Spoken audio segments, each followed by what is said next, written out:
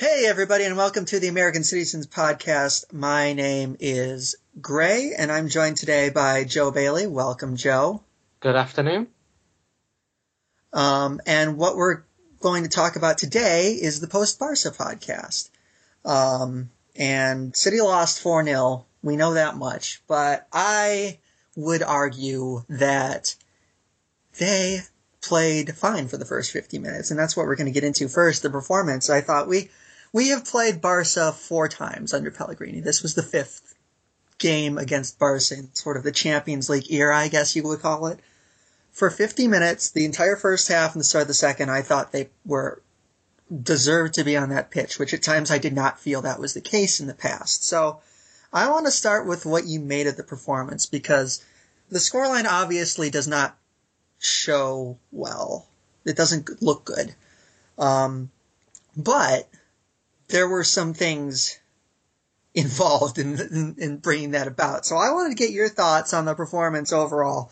Particularly, how did you feel we were doing at the start? And I guess just reflect on that, if you would.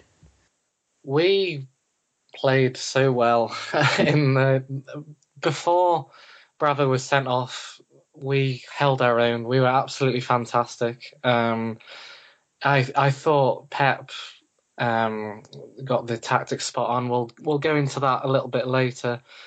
But we held our own, particularly in the first half, played really well. We seemed to be pressing. We seemed to be causing Ter Stegen problems. We were causing a few of their defenders problems at the back as well. We seemed to really hold our own on the ball. Sterling in particular stood out. Silva had a good first half. And despite Nolito and De Bruyne not really being in the game for a lot of it, we did play well in the midfield. This was the most disappointing result and scoreline of the season so far, I'd say, just because of what could have been. I mean, you saw the opening parts of the game, and you saw what we could have achieved in that game just because of how we were set up, what we were making Barcelona do. It's not often that a team can go to the Nou Camp and dictate the way Barcelona play the ball, and we were doing that for a time. So it was so difficult to watch when Fernandinho unfortunately slipped and Messi put us one down. And from there it was uphill, obviously, but we still held our own. And then the Bravo Red finished it off. But, I mean, to summarise, we weren't as bad as the scoreline reflects. I wouldn't call us unlucky because they were our mistakes that led to us losing the game. So it was a fair result in that respect, but it's just frustrating because the performance was there, so the result could have been there so easily. Yeah, I have no complaints over the scoreline or anything like that. My complaints are, like you said, there were several players that played well. It was when you watch the Celtic game and the Tottenham game, they weren't at the races for parts of it, or the Celtic game they didn't have the midfield under control. This was different. They never felt like they were really out of control during the first half. There were obviously giveaways were the big thing. You can't give the ball away to a team like Barcelona or you're going to get killed. There's no two ways about that. So the fact of the matter is they were very error prone. I know the next question that we're going to talk about is tactically. I thought Guardiola got it spot on. I thought he had it. For at least when they were at 11 on 11. I agree, yeah. But it's Fernandinho, those things are going to happen. And it was obviously terrible timing for it to happen. But it's hard for me to sit here and be like, really, upset at him, just frustrated. I'm sure he is as frustrated as anyone else because if he doesn't slip there, he makes the clearance and and they don't score. I mean, that's not to mistake this for Barcelona not looking threatening. They did when they had the ball, but City were dealing with the threat very well. Yeah, I mean, not many teams can say that. I mean, as a fan, when Barcelona were on the ball, I didn't necessarily feel threatened. There are obviously times when Messi and Neymar got the ball and they were running at our fullbacks, and I thought, well, they could create a chance here, but that's Barcelona. That's one of the best teams I've ever seen and may ever will see.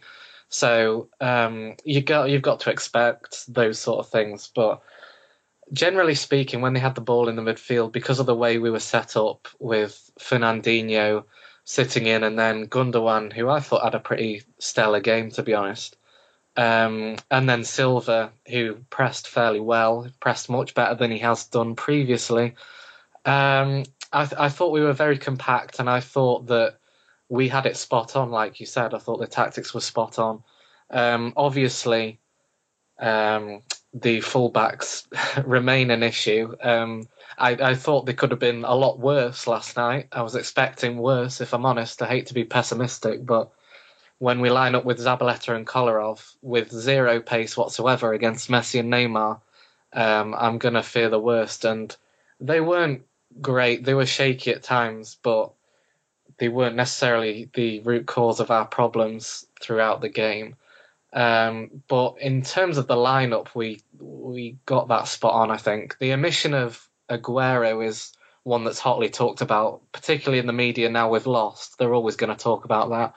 But I stand by his selection. I think he made the right call in dropping him. Yeah, it's like I said. I think that I don't think the formation works the same way if you put Aguero up top. I think that was actually a big part of it. And that's not to say that Aguero doesn't fit in the team or anything like that, but I think we've always said that there are going to be situations where Guardiola is going to have to make tough decisions, particularly in big games, and you're going to look and see a situation where guys are going to get dropped because there's a lot of good players on this team, and some are going to have to start on the bench. Now, I don't think we ever quite expected Aguero would be one of the victims of that sort of thing. I think in previous podcasts we kind of talked about the possibility of it being Silva or something like that. But I think that, and I openly admit right here, right now, when I saw the team sheet come out before the game, I thought, oh God, this is another one of those games that he's just overthought it all, and we're going to get slaughtered because of it. Like, you think of how he left Muller out of the game against Atletico last season for Bayern Munich, and you think, oh God, he's doing it again. He's overthought the whole thing. But then they came out and played, and I thought, you know what, he's got it right, and for better or worse, he does have it right. And I kind of wondered how Aguero would take it. Guardiola Apparently well. Yeah, Guardiola said take it fine. That might just be press speak, or it might not be, but I'm willing to take it at face value for the moment. But that's the thing, isn't it? It's so frustrating to play well like that and then just have it all come undone because not through no fault of your own, but through things that no tactic could really prevent. It's not like Fernandinho needed a tactical instruction to not fall over, and it's not like Bravo needed some sort of tactical instruction. Obviously, there's inherent risk in playing the way City do, but it's not like this tactical thing, like, don't screw that up. It's just, you have to not screw that up. You have to not screw that up, and you cannot give the ball away to Barcelona because that's where almost all of the problems started. One final thought on the Aguero omission. Unfortunately, over here we have to deal with BT Sport broadcasting all of our Champions League football. And so we had our co-commentator was Steve McManaman, and he said almost every 5 minutes, I'd say, when we got the ball and we eventually gave it away on the final ball, he said, quote, "Oh, they're really missing Aguero. Aguero would have ran into the box then and scored the goal, blah, blah, blah, blah." And yes, we had a problem last night in that we seem to get to the byline, we seem to get down the wing through Nolito, through Sterling, through De Bruyne, put in a ball, and it just went to a Barcelona defender who cleared. There was definitely a consistent problem throughout that game. But I think of Aguero as a striker, and I question whether he would have made a significant difference. Aguero has never been a poacher per se as a striker, so and a lot of the time when he's getting ready for a ball to come across, he's not running towards the goal. He's often hanging back, like De Bruyne did last night, like Silva did when the ball was coming in. So he wasn't necessarily. We didn't necessarily miss him with the getting on the end of the balls coming in. So I have to respectfully disagree with BT, as I do with almost everything they say. I think we missed at times a striker that would get in and around the 6-yard box, like Paul Dickoff would back in the day, or Sean Gota, for example. But Aguero isn't that striker anyway. Iheanacho is more of a striker like that. So we didn't necessarily miss Aguero as part of those problems. My retort to that would be that was also a problem against Everton at the weekend, too, I thought. And I know Aguero didn't start that game either, but like you said, Iheanacho was involved, and Aguero did come on early enough to make a difference. And it seemed to be a problem then. It was just no one was really getting forward enough, and it seems to be not just that game, is what I would say to that. So I think that there are certain aspects they missed Aguero, but, we've had a fairly consistent problem in the last few years of just not getting enough men in the box, I think, when we break away or when we have the ball out wide, and particularly not getting people very close to goal. We have a lot of people who tend to favour just checking their run and hanging back and hoping for the ball to be brought back to them on the edge of the box for them to then finish. But we've never really had a player, certainly in recent years, that is willing to make those runs to the near post or back post when we've needed them at times. Yeah, and I think that that's why there's always been part of a desire. Remember, it's not that long ago we had that 4-striker, the nightmare formation with Aguero and Dzeko and Tevez and Balotelli.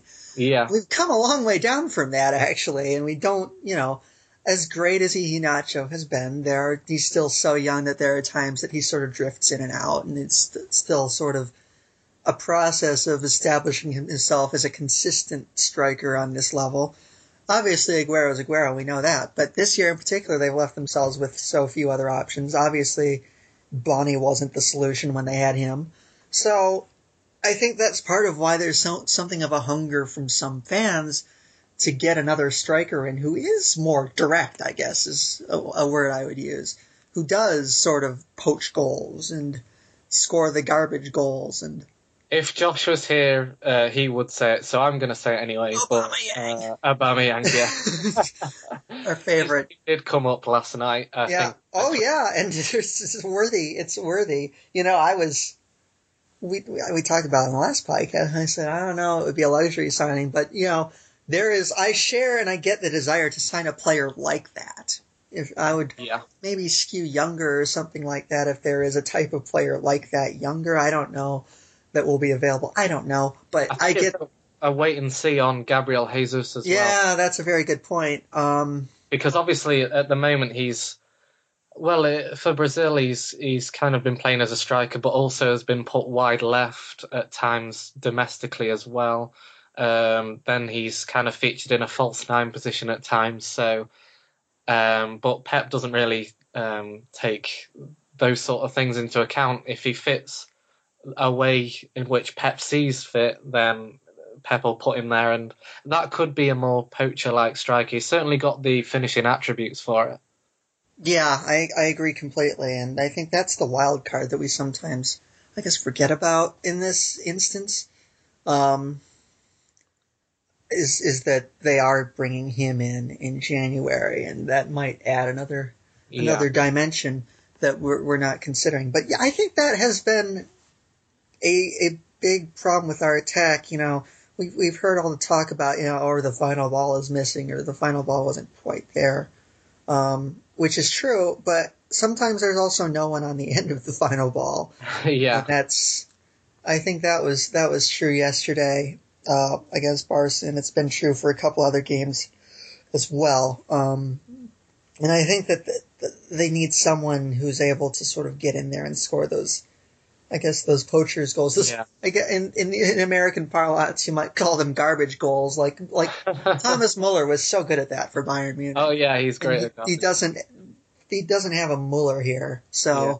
What we have been doing fairly well this year, and I think it was certainly Pep's influence, is our wingers have been at times inside forwards, in that they will make the effort to make that striker's run into the box. My mind goes to the West Ham game when Sterling scored that goal, the first goal, where he made that run from Nolito's cross and hit it into the corner of the net. And we have been making an effort. The wingers have been making an effort to do that, which has helped. And it's not as if we're lacking in goals particularly.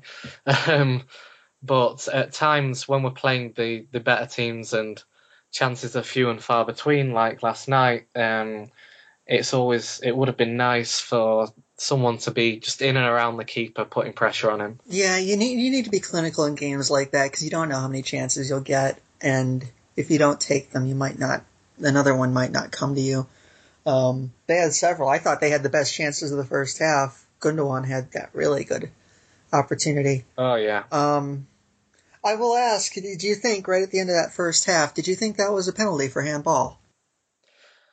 Oh, that's a tricky one. There were a couple of factors at play, because his hand was definitely extended away from his body. So in that sense, you could say yes, but there's always discrepancy for referees in terms of the distance from the hand and when the ball was kicked. A lot of the time, referees give a player some leeway if the player that kicked the ball against his hand wasn't too far away from him. So maybe that factored into the referee's decision. Either that or he just didn't see it. I thought it was a penalty, yes. But at the same time, I'm sure you're the same, I'm certainly not going to get caught up on it, because like you said, we had that Gundogan chance, and then I think an even better chance was the John Stones header, which was a free header. Oh yes, that was the best chance I thought either side had in the first half. I thought it was in. Yeah, I know. It's just a free header coming right at the goal. You would put money on him to score, even from there. That was. You felt when that didn't go in, you felt like they had just missed a huge opportunity, because who knows how things feel if they go in 1-1 at halftime. Yeah, it's just different against Barcelona. You have to get the luck of the draw at times. Things have to go your way, and when they start not going your way, no matter how well you play, the chances are the game will go against you, as it did in the second half. Mm-hmm. So we are in rough agreement on the first half. The second half, obviously, Bravo's moment of madness, and everything after it was just, well, a disaster. And I would even say for the first bit after Bravo got sent off, they still held their own, I guess. That it's not like they were attacking. They couldn't really. But they were holding up well, and then just more mistakes, more individual mistakes, just giving it away. And that, I think, is what frustrates me most, because Guardiola will know as well as anyone, if you give the ball away to Barcelona in the midfield, you are dead. They're going to punish you. It's what they do. So I would think that is the most frustrating part for him. It was for me anyway. And obviously it just went downhill very quickly. Even once they got to 10 on 10, because Jeremy Matthew, I don't know what he was thinking, but I would only note that I thought the game plan was good. We said that the tactics were very good. Everything was very good, but you cannot play Barca 10 on 10 or 10 on 11 either way and expect to get away with it. And you cannot make that many individual mistakes and expect to get away with it. And it's just, I don't know what it is, because it feels like there have been a lot of individual mistakes in the last several games that just don't, and that's not to say that there haven't been faults in other places, but the Celtic game, there were mistakes were made that weren't necessarily tactical, but were individual. Spurs, same thing. Here, same thing. And I'm just like, where is this problem coming from, and how do you curtail it? And it's like, we've had this discussion. Are the players just not quite up to standard? But I'm not sure how true that is, because the guys making the mistakes yesterday, I would say, are up to standard. Yeah, yesterday, yeah, well... Fernandinho and, Fernandinho's up to standard, I'll say that much. Fernandinho... I think Gundogan gave the ball away once, and I would... It was Gundogan for the very last... Yeah, goal. And I would also exempt him from that not up to standard criticism, because he is. For the Messi hat-trick, it was De Bruyne, actually. Yeah, it was. Deep inside our own half. And then, obviously, we've touched on the Bravo thing. It just seemed like laziness to me, and it just seemed like we were defeated before we were defeated. I felt like after Bravo got sent off, it seemed like the players knew we were going to lose, even though we weren't even playing that badly with 10 men. I mean, obviously, it's pretty futile to hope for anything when you're 10 versus 11 against Barcelona, but we still weren't horrendous.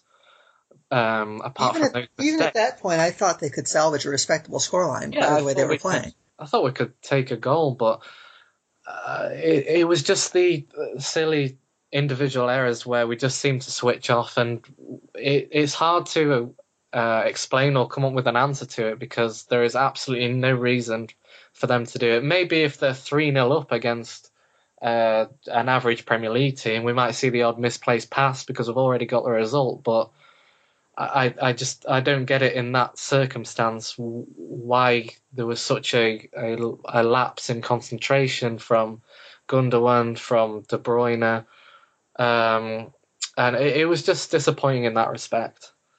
Yeah, I agree completely. And let's talk about let's deal with the elephant in the room that is Bravo, because it's been 2 high-profile games that he has made a downright damning error in now.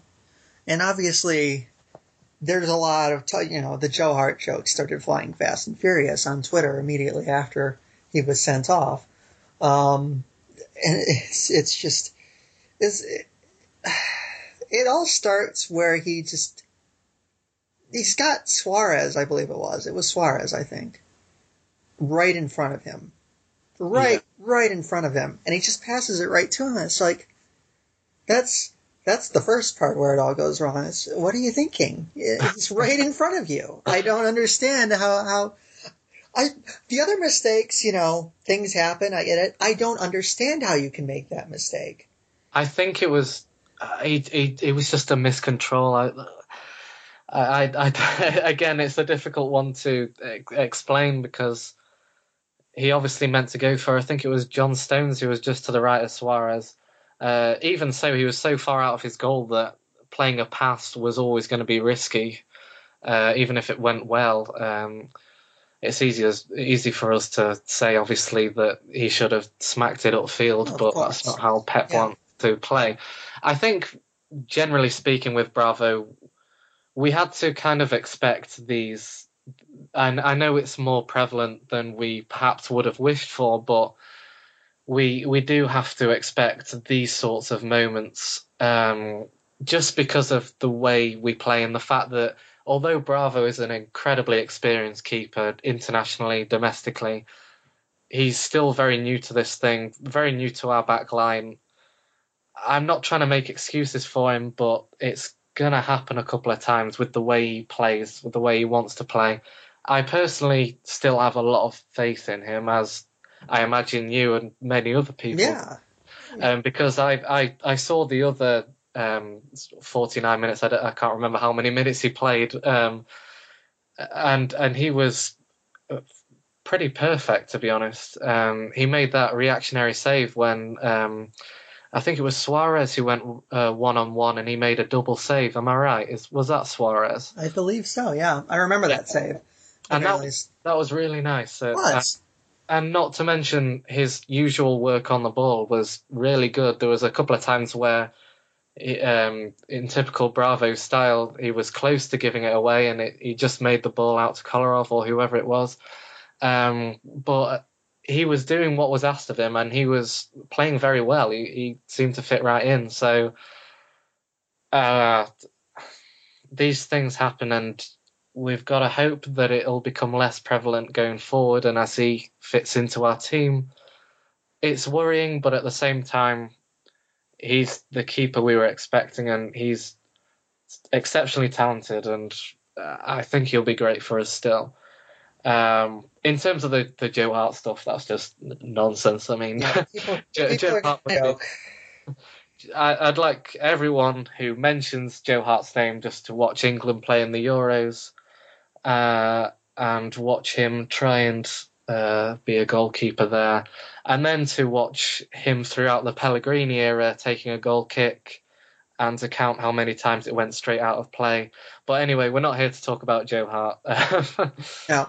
And I do want to make clear that I do still have plenty of faith in Bravo. I don't think that I don't want it to be misconstrued as, oh God, look what we've done. I don't want it to be construed that way, because I don't feel that way. I think the concern stems from the fact that it's been probably the two highest profile games of our season so far that the mistakes have come in. So I think that magnifies them and makes everything else seem a lot worse, even though there hasn't really been anything else. But I think, I don't think he scares me or anything like that. There are times, obviously, that I wish he would exert a little more control. But like you said, and like Pep has said, these things will happen. And that's just sort of a consequence of playing the way that they play, that Guardiola insists that they play. I like to think that Pep kind of almost expects these things to happen. Obviously, he probably does. Obviously, some mistakes can be better timed than others, but I think that Pep's attitude is, you know what, these mistakes are going to happen. There are going to be X amount of mistakes by Bravo this year. But what he brings in the other 89 minutes of a game is exceptional and will win us games regardless. So I think that's his attitude. And if that's his attitude, to be honest, in most of the time, Bravo's been exactly what we wanted. So I have no problem with him going forward because of that. We've seen him start moves. We've seen him do everything else expected. Oh, yeah. So, you have to take the good with the bad. I don't think it's necessarily straight down to a single goalkeeper. I think that you're going to see this with whoever, people have said Ter Stegen, whom he wanted originally, by all accounts, was his first choice. People's, he looks finicky sometimes. He was obviously... Yeah, he did last night. Yeah. In the first half, when I mentioned earlier that we were putting him under pressure, he was feeling the pressure. You could tell when the ball was going back to him, I don't think he wanted it at all. I think he wanted that ball well away from him. We were pressing really well early on, and there were a couple of really shaky moments, I thought. And although he managed to pass his way out of it, we managed to pin them right back because of that, because he was playing the ball out almost sideways towards the corner flag to either of his centre halves. So if that was Ter Stegen instead of Bravo, I wouldn't be confident in saying that there wouldn't be those errors. They might be different errors, but I think there would still be errors. I think it is an inherently risky way to play. And that's just some sort of, there has to be an acceptance there that this is what you get. And it will pay more dividends than it will hurt in the end. Absolutely, yeah. That's a good way to finish talking about Bravo. Yeah, I don't know what else to add on that. I know we touched on the tactics, team selection. We thought he got it right. I said before this game that I wanted to see him pack the midfield try to control the game and get at them. Because I don't think that you beat Barcelona by showing them too much respect. I think we were guilty of that in the past. And to their credit, they did look like they tried to do that.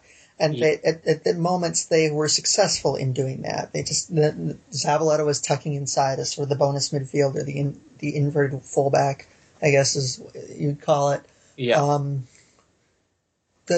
I know there was a lot of questions about De Bruyne and I guess the false nine role, but it seemed like the front three were kind of rotating and evolving as the game went on. You'd see them popping up in different places all across the pitch.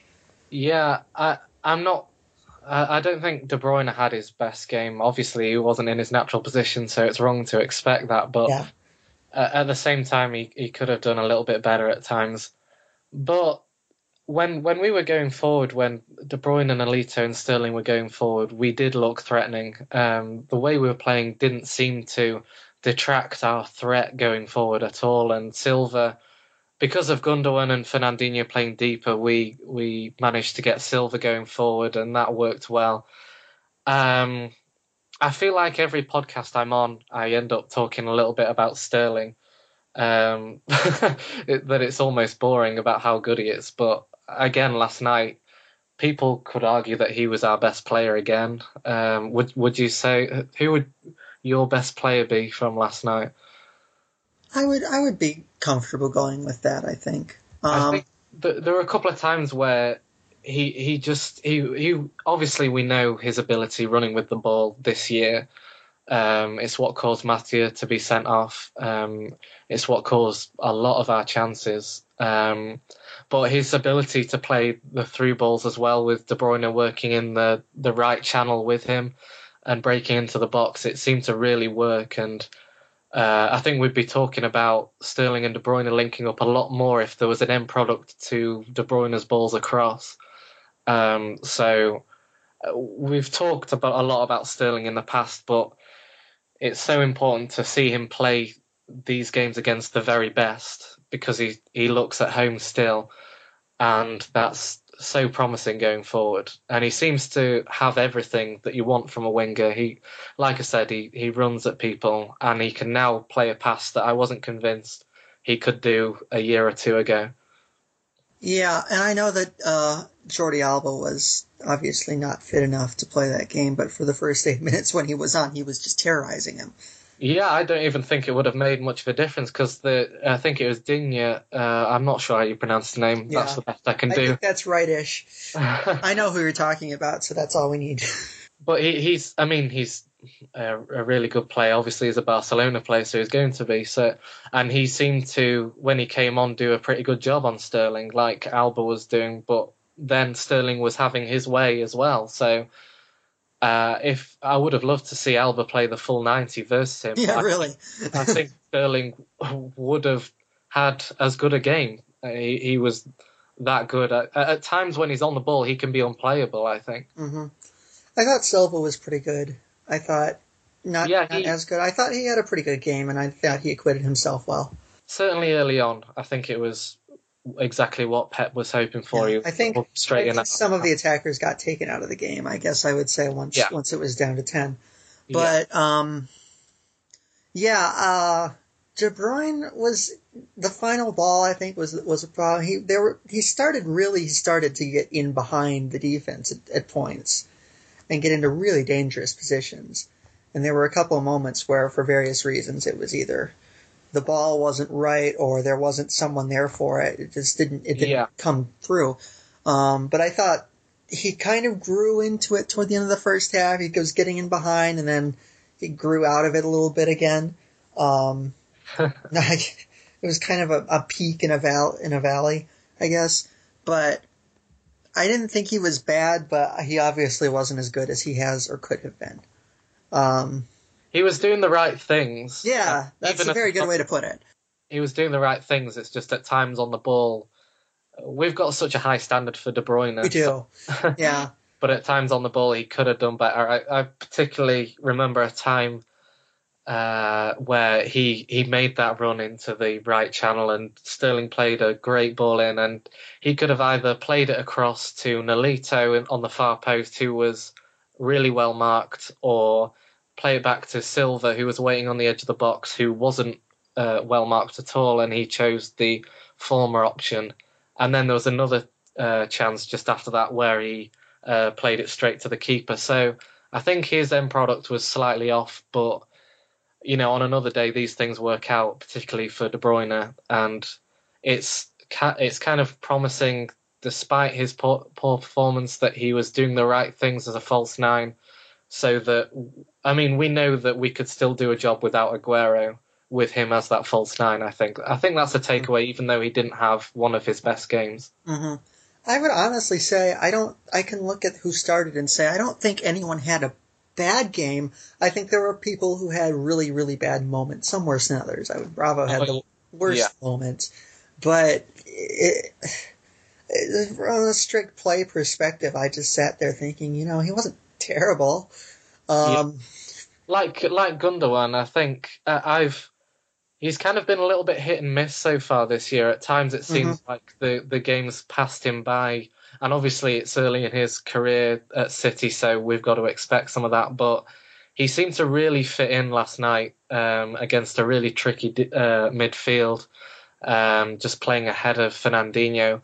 He destroyed Piqué on that chance. Oh, yeah, he destroyed Piqué. I know Piqué wasn't fully healthy, but at the same time, that's great skill, and he was really unfortunate not to finish that. And he seemed like the real deal, to be honest. And then he obviously had that bad moment for Barcelona's last goal. But like you said, in the first half, he was one of the players that really stood out to me. And seeing that, it seems like he's, a real deal for us going forward in that position. Yeah, I agree completely. So he adds a level of completeness that De Bruyne and Silva don't have. I think Silva and De Bruyne right now are much better players, but his ability to do the dirty work alongside Fernandinho when we don't have the ball is a great reason why he's there. Yep, I agree with that completely. So I guess the next question is just as we do a little quick preview of the next game here, is roughly they've gone 4 without a win now, which is obviously not good. There's no two ways about that. 2 draws, 2 defeats. In your mind, City play. They play at home against Southampton on Sunday. In your mind, is this game more important now because it feels like they need a win? They need 3 points. They need to sort of get themselves back on that steady footing, especially since there's a derby next week. Yeah, I think it's hugely significant. I don't think last night's result really impacted how significant it was. I think as soon as we somehow didn't get that Everton result, we've got to go on and win the Southampton game. On a broader perspective, it's very significant as well. There's a long history of the winners of the Premier League often have their home ground as a fortress. They barely drop points. I remember when Mancini won the league first time round, the Etihad was a fortress. People would come in, we'd knock them over, they'd go home. That's normally how it worked. We need to have that same fortress, and we can't really afford many of those Everton games. I know it was bad luck for a lot of it, but we need a win really badly at home in the Premier League because away games are so tough. Yeah, I agree with that completely. And I do the Mancini era. They were I think the year they won the title, they only dropped a few points at home. I remember it was ruthless. Yeah. Yeah, I know there was the Sunderland game, but otherwise they were pretty much unbeatable. Yeah, even against the best teams. So I think I would never call a game must win. I hate hyperbole and terminology like that. But at the same time, I don't think they can really afford to drop points here because they had an early advantage. They started so well in the league. They had that early advantage, and now it's sort of evaporated a bit. They're level on points with Arsenal at the moment. So, and for whatever faults Arsenal have, I mean, they're a good team, so you have to be respectful of that. But Yeah. in terms of the title race, what have you, it's too early for us to get into, well, if they don't win this game, you know, blah, blah, blah. But you're absolutely right that if they're not taking maximum points at home, pretty much Southampton at home is a game that I think you should be winning. Yeah. It's in all due respect to Southampton, they always feel the competitive team. That's never really been a problem for Southampton, but it's still on the evidence. You would still expect City to do well, and we don't want to find ourselves doing a Pittsburgh Steelers, and by that I mean the Steelers have a shocking record against some of the worst teams in the league, in the NFL. If you look at that game against the Dolphins, I don't even talk about it. And then they find themselves late in the season when Ben Roethlisberger isn't even fully healthy.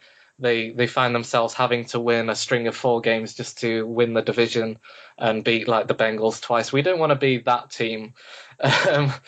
And so we have to. Southampton are a really good team. I admire how they've kept going despite Ronald Koeman's departure. But these are games we have to be winning at home, and I'm confident that we will. We've got Aguero presumably coming into the team. I don't want to predict the lineup because we've had a notoriously bad history of that, but I imagine we could even see Vincent Kompany featuring a little bit. We will have a very strong team, and I'm very confident. It took a lot of luck, a lot of bad luck for us to not win an incredibly tough game against Ronald Koeman. So with that perspective, we should be winning almost every home game in the league. I know that's a pretty high standards, but that's where we are performance-wise and team-wise. If we don't, it's obviously not going to have drastic effects on our chances in the league or our position in the league this early. But in terms of the pressure in the media, I mean, imagine if we don't win in 5 games and we're going into that derby. Yeah. All the I'd rather not if it's all the same. Duncan Castles, amongst other pro-United writers. We don't want to have that. So I know Pep is not someone to get manipulated or pressured by the media, but at the same time, it's something we'd rather do without. So let's get a win. Absolutely with you there. I think that, Southampton have had some mixed results lately. They just beat Burnley, which, you would sort of expect that. Held Leicester to a 0-0 on the road. They beat Palace in the League Cup. They beat West Ham away, but West Ham are a shambles at the moment. Yeah. They're a well-drilled side. They're a well-drilled side. They have quality. They have like Nathan Redmond and Tadic and Charlie Austin up front. That's a really good front three. But if you look at the middle of the park, they don't have enough strength to match us man for man. So yeah, that's where you'd think that City will be able to win the game if they do it. Is sort of in the middle. Yeah. And I have a ton of respect for Southampton. They're just a really well-run club. They moved from Pochettino, who a lot of clubs would have really suffered for losing. They moved to Koeman pretty flawlessly, and then they've played well under the new manager Claude Puel. Assuming I'm pronouncing that one correctly. I think so. Okay, good. But they have players that, I think Forster's a good goalkeeper. I think obviously the Van Dijk Font center back pairing is a good one too. Tadic is still a pretty good player. You look at the guys they've got in their team, but it's just City should be winning these games, and there's no excuse. We know that the Premier League is tough. We know that, and you just figure, and you figured they would win the Everton game as well, even though Everton have been in very good form. But you figure something is going to break eventually, and this sort of, I don't want to call it a goal drought because, like you said, it's not that they haven't been scoring. They scored 3 against Celtic, but they couldn't get anything going against Spurs, and they didn't get anything going against Barcelona, and they only managed to breach Everton once. So I guess you could say that after such a great run of scoring, they've kind of sputtered a bit over the last 3 games. You feel like there's going to be a big performance coming where they put 2, 3, 4 past somebody. I think so. I think that could have so easily been Everton, and oh yeah, Everton. Obviously, you guys have talked about the penalties and the chances, and yeah, they should have had 2, 3 there. Yeah, and sure, and Everton, by all accounts, in terms of manager and personnel on the pitch, are a better team than Southampton, as good as Southampton are. So, with that perspective, there's no reason to suggest that we can't score 3 or 4 this game. Yeah, and I do expect a strong team. I know he's going to have to. And we've talked about this before. I know we had you on and we talked about this. We don't really know how Guardiola is going to prioritize the League Cup, especially when there's a derby looming in it. So yeah, it's kind of a wild card. It's something of a great unknown how he's going to handle that with that looming. But I expect that we'll see a strong team on Sunday. I'll offer some quick thoughts on the derby and the League Cup. With that said, I hope he plays the youngsters. I hope he plays the Garcias, the Matheos, maybe Tosin, certainly Kelechi. I hope he gives Sane near 90 minutes.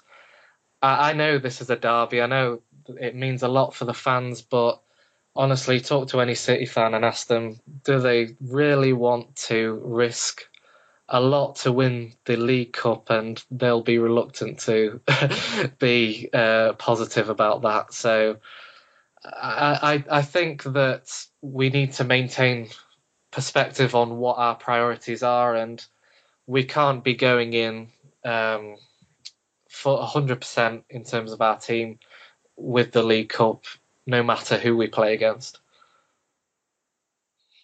Yeah, I don't really disagree with that. Obviously, you don't. On one hand, and I do have a follow-up for this, but on one hand, you don't want to risk, giving United a scalp or what have you, or giving the media something to talk about. But at the same time, you shouldn't manage based on what the media is going to say. And I'm not saying he won't do that, yeah. And I don't think you're saying we should throw it or anything, but a little bit of rotation, I think, is what you're saying. I imagine Pep will field a fairly mixed team, but at the same time, if we get our standout youngsters on the pitch, I'm not talking about playing sort of the Brahim Diaz or Angus Gunn or anything like that. But if there's an element of youth in our team, that'll be really good. So we're fresh for the league game after, which I'm not sure who we're against. But away to West Brom. Let's have our full team for that. The Tony Pulis experience. That'll be interesting. Oh, such a joy! Yeah, Guardiola against Pulis is what we've waited our entire lives for. But yeah, I agree with you on that. I would like to see sort of like a mixed team. You're good shouts with Sane and with Iheanacho, and I wouldn't even hate to see Alex Garcia involved because definitely. I think he's a player that's sort of straddling that line between ready for the first team and not, and I think that would be as good a test as you're going to get for him. Definitely, I think players that are sort of at that level just need more game time to determine where they are exactly. And I'd love to see him play against United. I think he'll fit in just fine. I think Josh got it right the other week when he talked about Garcia playing against Tottenham. I think Garcia right now, I'd take him over Fernando any day. I would like to see more, but particularly in the Cups, I would like to see him more. And I think Maffeo also Mm-hmm. should play. Simply not because necessarily he's good enough as a youngster to play, even though he certainly is, but with Sanya out, we can't play Zabaleta every game, particularly with his age. He already struggles when he's playing once a week. We shouldn't be playing him more a few times a week. Yeah, I agree with that. I would kind of use that game as something of a dress rehearsal for some younger players who might, as this is a big game, but not it's not going to determine who wins the league. It's not going to determine your Champions League Definitely. fate. But you sort of use it as a staging area for some of these younger players, see how they get on in what is still a big game. And we're not diminishing that. No, not at all. No. But it seems like the perfect mixture of an experience of throwing them into a big game that, even if it doesn't go well, is not the end of the world. And you're not going to get many games like that over the course of a season. The games are all pretty big in the Premier League and the Champions League, so you're not going to get a let off where it's just like, well, we lost, I guess it's okay. You don't get those. So I think this is a good opportunity to see where some of these guys are at, Garcia and Maffeo, and I don't know if you throw Angelino in there or what Pep's plans for Angelino are, because I know he's kind of been a left back by trade, but he hasn't really shown the propensity to defend. I still have mixed feelings about Angelino. I guess more game time will sort of determine what I think of him either way. For these players, I'm convinced that so many of these young players have the ability and are perfect for Pep. It's just handling the pressure for them that's the next step for them to become a regular fixture in our team. And like you said, that game is perfect because you're playing against a quality opposition. And you have that added pressure as well, and it's kind of sink or swim. Can you handle that pressure? If you can play more. Yeah, that's a really good way to put it. Just sort of, here's your chance, run and take it. Because I think players like that, there's sort of, I guess it's an unfair amount of pressure because they're not going to get a ton of chances because they can't, you can't just throw them in there for any old game. They have to show you something when you do. So, and we've seen things from some of these players, so that's good. Obviously, Alex Garcia was really, really good in that game. I think it was the League Cup Swansea game that he played in. So I'm not really worried that they're not up to it. It's just, show something good and stake your claim for further time because, I don't think that at this point, between his injury problems and the lack of time he gets on the pitch, I don't think Delph is long for the club. So, there's going to be a void. Torre is obviously going to be gone. There's going to be places to be won in the midfield next year. And while they might buy players, I'm sure, Weigl is still a player that they're probably looking at from a distance, if not necessarily committing to. There are going to be spots to be won, and I would be surprised if he didn't give a young player at least a chance to stake a claim for one of those spots at the very least. So, yeah, I agree with you that you need to sort of, you need to give them a chance, and you can't do it against the League Two team that you're going to end up playing in some cup, even though that's not really happened yet and might not in the League Cup. But there comes a point where you need to see where these guys are at because they've shown you so much at the elite in the development squad level that it's just, let's see what you got, I guess. And we've seen how at times the low profile games, such as in pre-season, can be a little bit false when you look at the player performances because, one of the big standouts was Angelino in those games. He hasn't quite hit the ground running since. So, like you said, it'll be nice to see these players in a game that matters. Yep. All right. Do you think we take the 3 points on Sunday? Yes or no? Yes, we do. Okay. By 2 goals minimum. I also think that we take the 3 points on Sunday. I can't see them. I don't think Pep will let them drop that many points. Not at all. It's just he knows the importance of this, and he'll have them up for it and ready for it. And obviously, I think they'll want to bounce back after the Barcelona game because I think they probably know that they played decently. I don't think that will be lost on them, that they played decently for a good spell that game, and they're gonna have something to prove, I guess.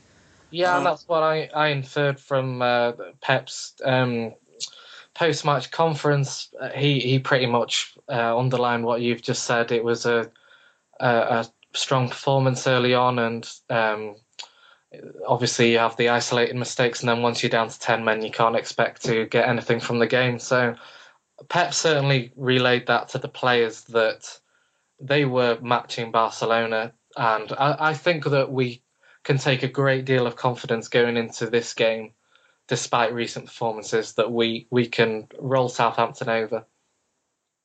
Yeah, I'm with you on the 3 points. So, if you have any last words, feel free to share them. I think I've shared all my thoughts, to be honest. I don't think I have what we want here. That's what we want here. All right. Well, we will be back after the Southampton game. If you don't subscribe to us on iTunes, you can do that. Subscribe on iTunes. We are on there. We are sponsored by Blog Talk Radio. You can follow us on Twitter if you want, at American Cityzens. For Joe, my name is Gray. Thanks for listening, and this has been American Citizens. We will be back at you soon. Have a great weekend, everybody.